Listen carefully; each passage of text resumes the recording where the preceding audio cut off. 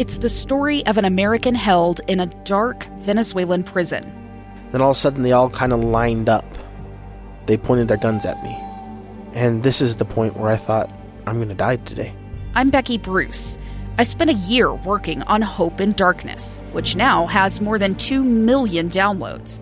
Find it on kslpodcast.com or wherever you listen to podcasts.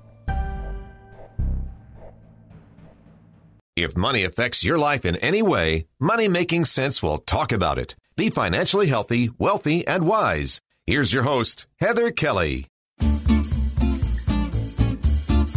Welcome to Money Making Sense, the show that talks about all things money. Today, we're talking about how your self-worth could affect your financial wealth. Joining me today is Joyce Martyr. She's a financial therapist, but also a psychotherapist, speaker, and author.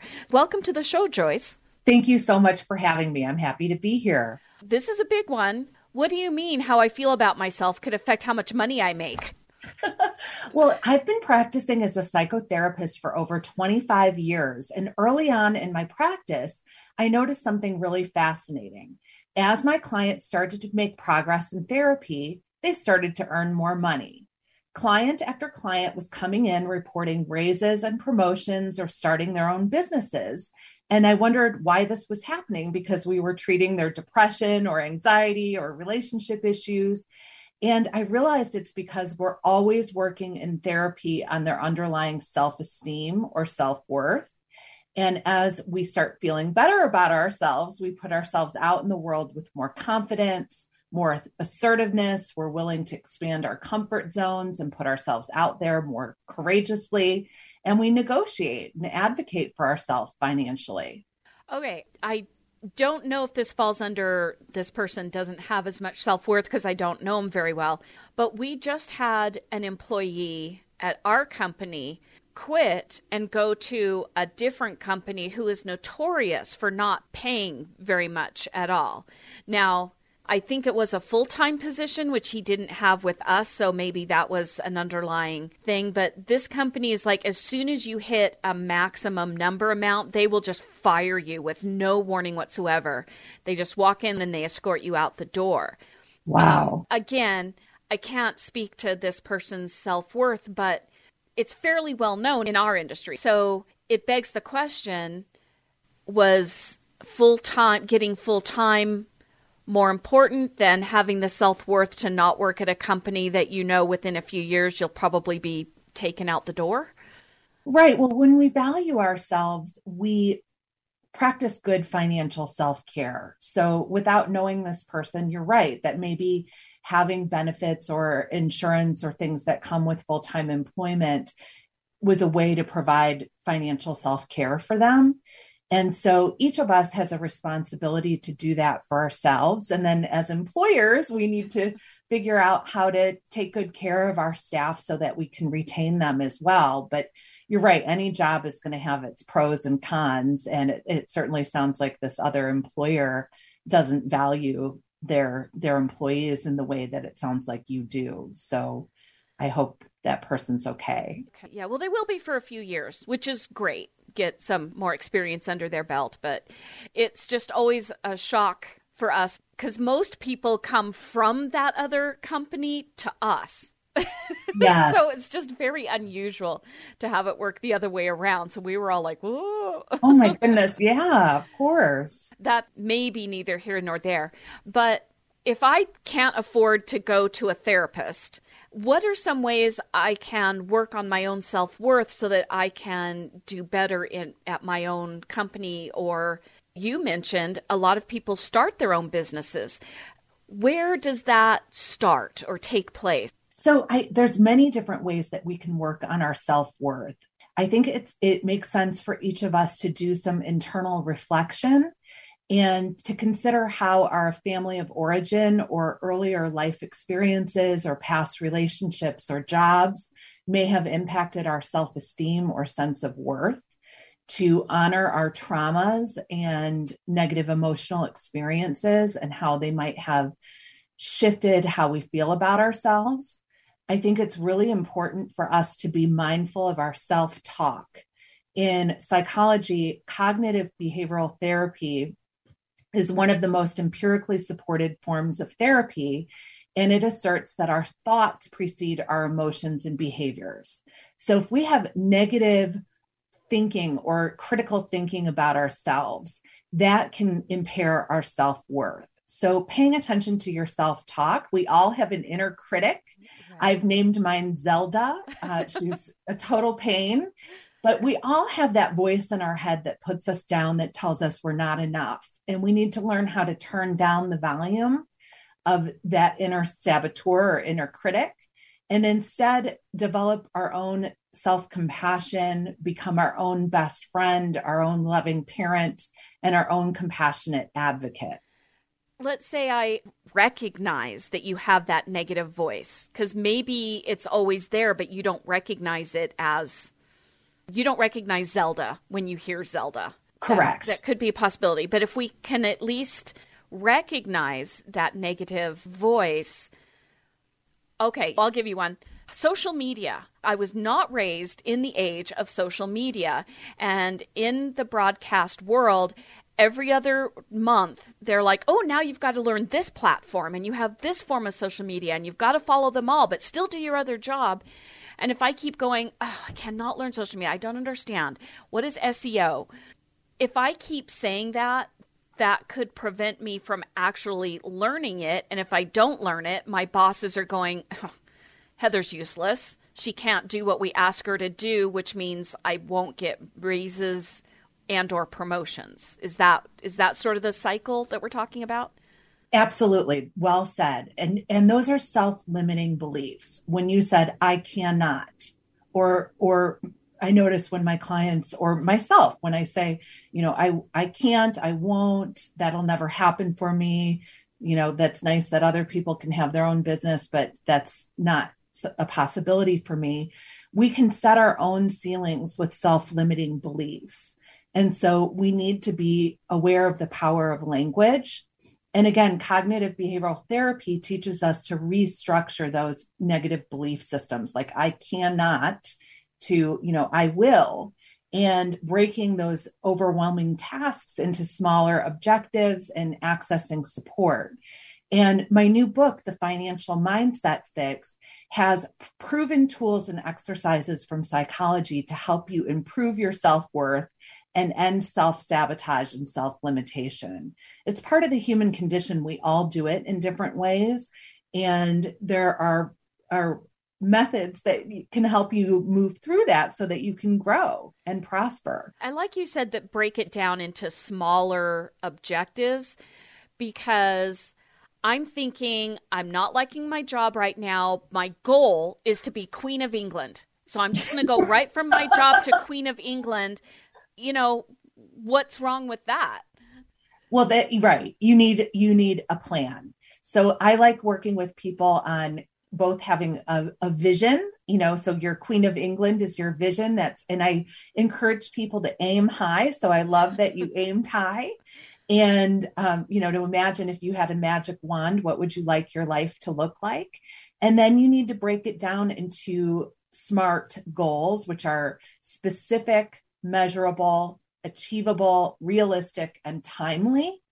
And to map out larger goals into smaller objectives and to access support for accountability. We all need each other. So having a therapist or a coach or an accountability partner to help you stay on track is really important.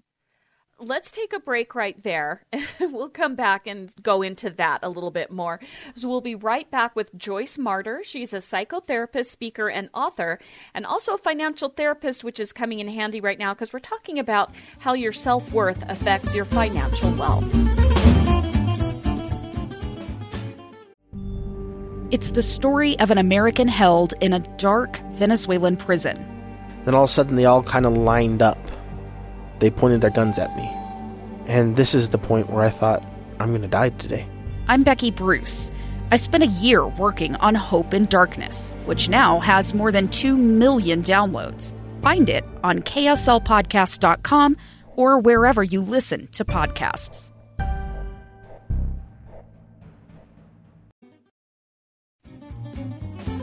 Welcome back to Money Making Since the show, if it affects your life in any way money-wise, we're talking about it. Today, we're talking to Joyce Marter about how your self-worth affects your financial wealth. And Joyce, as a financial therapist, you are here to talk me down from being Queen of England, because that may not just be a realistic goal. But you like that I aim high. Maybe I should shoot for Duchess instead? I love it. I love that you're aiming high. But yes, we have to make sure our goals are realistic so that we don't set ourselves up for failure. So making those realistic objectives and steps toward reaching those goals. So it might be, if you're unhappy in this job, researching what other possibilities are, what skills that you can develop, or education or training that you can receive to move to that next level and get closer to your end goal.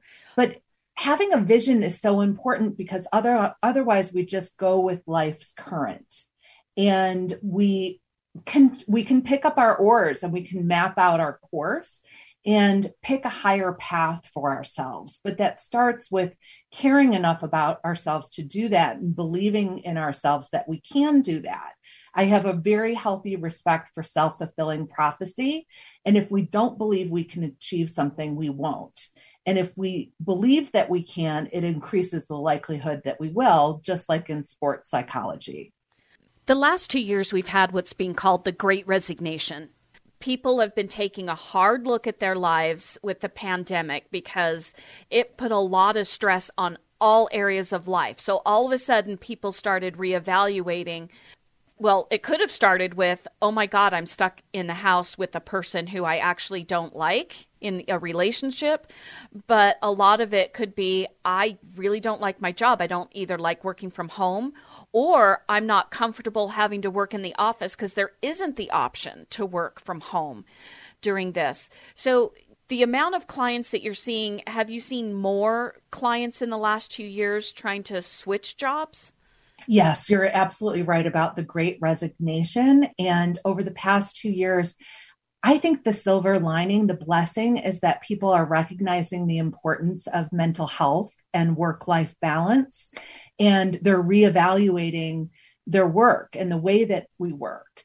And so for the past 2 years, I've been providing a tremendous amount of global corporate webinars on promoting positive mental health and resilience.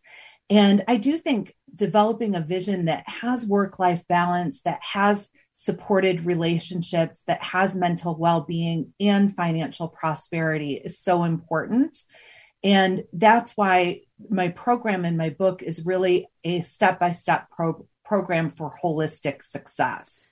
What is the book, the title of your book? It's called The Financial Mindset Fix, and it's a mental fitness program for an abundant life. And I share in it the 12 mindsets that I identified in my work with my clients, as well as my own entrepreneurial journey that lead to holistic success and prosperity. I founded an outpatient mental health company called Urban Balance. I started it with $500, $50,000 of student loans, and was able to successfully sell it for a healthy 7-figure amount 4 years ago after making 1,000 mistakes. But I used the strategies that I learned in my clinical training to improve my own self-worth. I definitely am human and struggle with anxiety and self-esteem issues as well. I think we can all benefit from therapy or counseling at different points in our lives. And so I practiced what I preach. And by shifting my psychology of money, the way that I think and feel and behave with money, it transformed my financial reality to a life of abundance that I never imagined possible. What are a few of the steps, like maybe the baby steps that we need to start with in order to attract more wealth in our lives? And I don't think of wealth necessarily just as money. It can be a wealth of relationships, a wealth of friendships, a wealth of even loving yourself and others. I love it. I couldn't agree more. We're very aligned with that.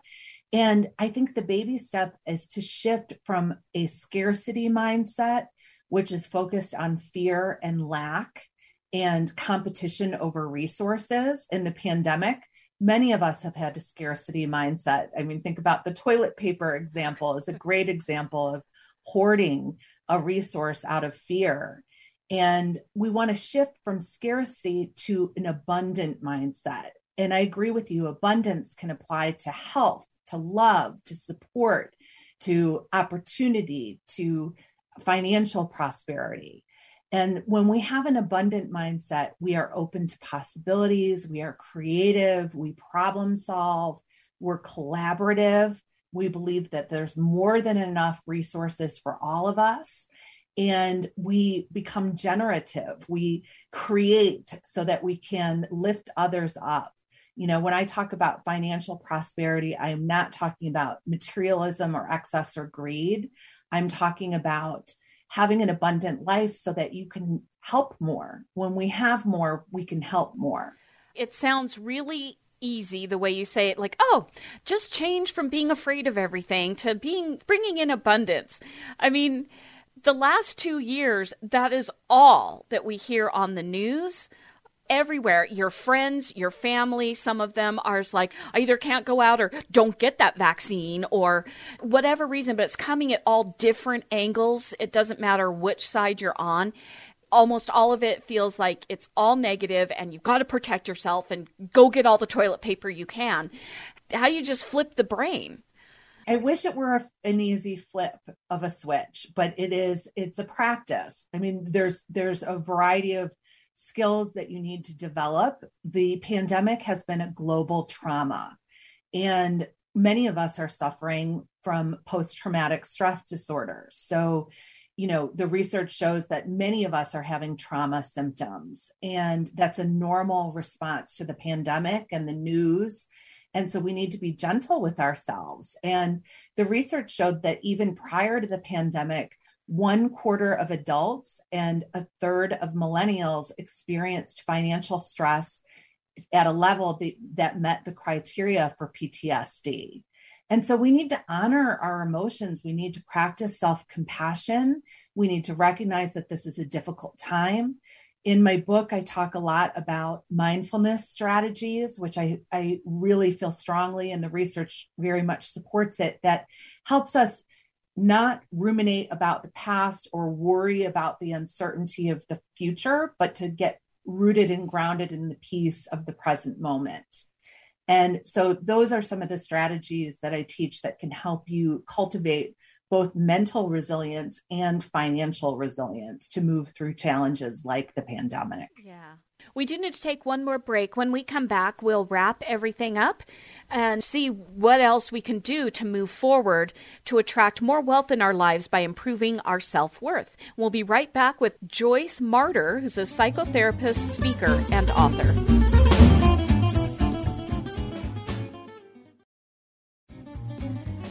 Welcome back to Money Making Sense, the show that talks about all things money. Today, we're talking about how your self-worth could affect your financial wealth. Joining me is Joyce Marter. She is a psychotherapist, speaker, and author of the book, The Financial Mindset Fix. Joyce, in the last couple segments, we've explained why your self-worth can affect all parts of your life. That's where I think a lot of domestic abuse comes in. For a lot of people, they think if I make another person feel worse, then it makes me feel better, which it really doesn't. What are other ways that we can start changing our mindset? Because I know you said it's not just an instant fix, but if you don't even recognize that you have these negative thoughts, what are some ways we can identify you're having a negative thought? We need to change that. Well, I think connecting with our emotions is important, and recognizing when we're operating from a place of fear or negative emotion. With finances, I noticed that a lot of us experience financial anxiety, financial fear. We might have catastrophic feelings or beliefs, or we may struggle with issues of shame. I know for me, when my business was not doing well, I was in a period of cash flow hell, and I thought I was going to have to file business bankruptcy, and I was terrified. I was dealing with insomnia and panic attacks, and I was really embarrassed to ask for help. I was afraid to speak with a financial professional because I thought that they would tell me that my business model didn't work. I was embarrassed of my debt. And so I think also it's about managing our emotions and moving through them so that we transcend barriers to accessing support. We all need support. So having a good financial planner or advisor or business consultant or having a career coach or a counselor or therapist, that is part of what's going to set you up for success. Seeking help is not a sign of weakness. It's a sign of strength, and it's a sign of caring about yourself, knowing you're deserving of having support and people who care about you and believe in you and who are going to provide you with information and tools and resources to lift you up. Why is it that so many people do feel that it's a sign of weakness to ask for help as opposed to it's a sign of strength? Yes, I think in Western culture overall, we're so hyper-focused on independence that there are cultural messages that seeking help is a sign of weakness. And there's some stigma with that. And there may be gender messages like man up or, be a man, handle it yourself. Or for me as a woman, I felt like, be a good girl. I'm a people pleaser. I didn't want to be an imposition to someone. And those are all barriers to accessing support. Some of it might come from our families of origin and messages we received from our parents, or it may have to do with pride or ego, thinking that we have the right answer and not having the humility to recognize what we don't know.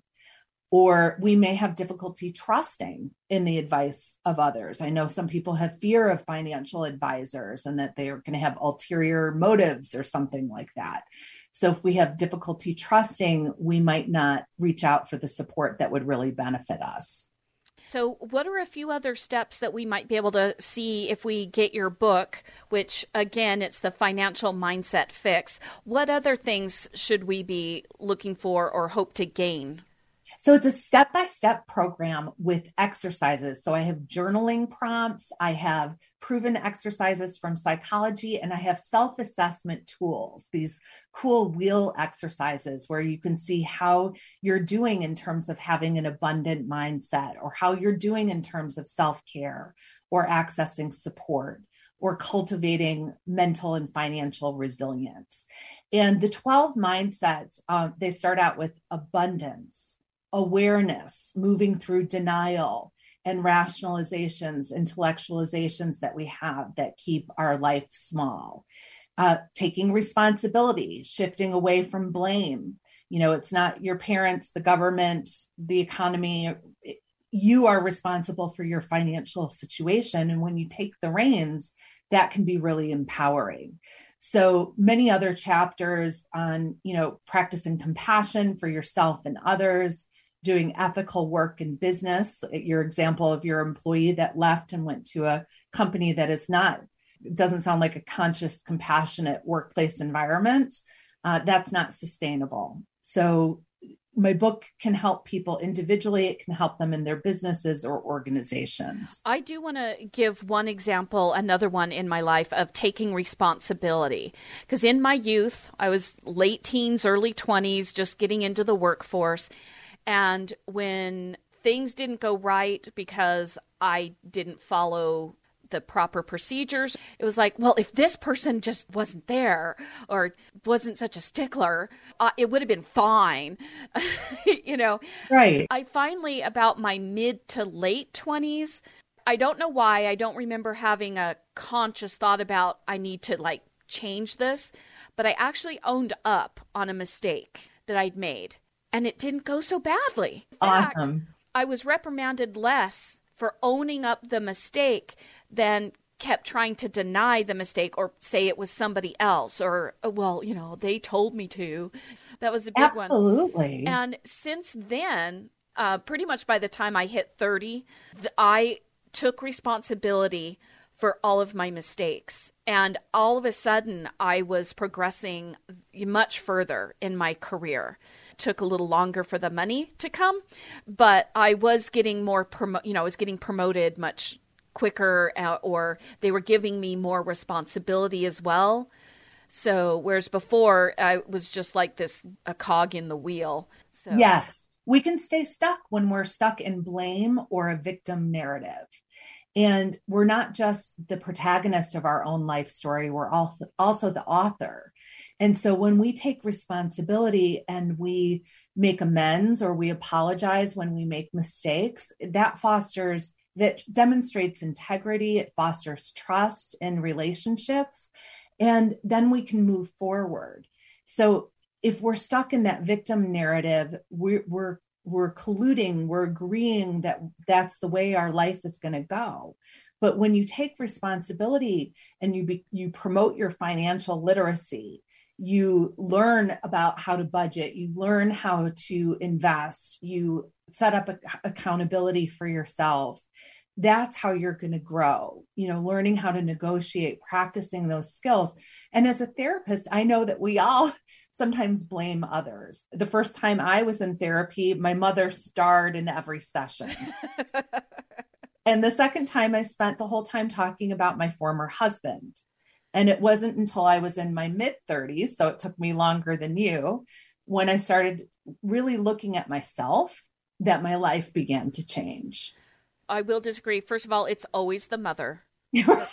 It's the way it is. I know, it's so sad. I do believe, like you said, like taking responsibility, changing that mindset. I know I have benefited from that. And these were just things that I managed to come to on my own, but not everybody has that or can do that. And I'm sure there's still a lot of things I need to work on to get more money, hopefully, in my life. I'm all about the wealth and being Queen of England. Love it. Well, we're all works in progress. We're all human. We're not perfect. And we have areas of strength and areas of needed development. And it's about recognizing that, getting support and resources, and having a growth mindset so that you can view challenges as opportunities and continue to expand and develop. All right. Any last words as we wrap things up? I wish everyone an abundant life, and I would love to be a support and resource in any way that I can. So how would people get in touch with you if they need to or want to? My website is joycemarter.com. My name is spelled JoyceMarter.com. And the book, again, is The Financial Mindset Fix. Great. And we'll have links to all of that in the show description so people can go to it that way as well. Thank you. Thanks for listening. You can email me with any questions or topics you want to hear about at hkelly@ksl.com. That's HKELLY@ksl.com.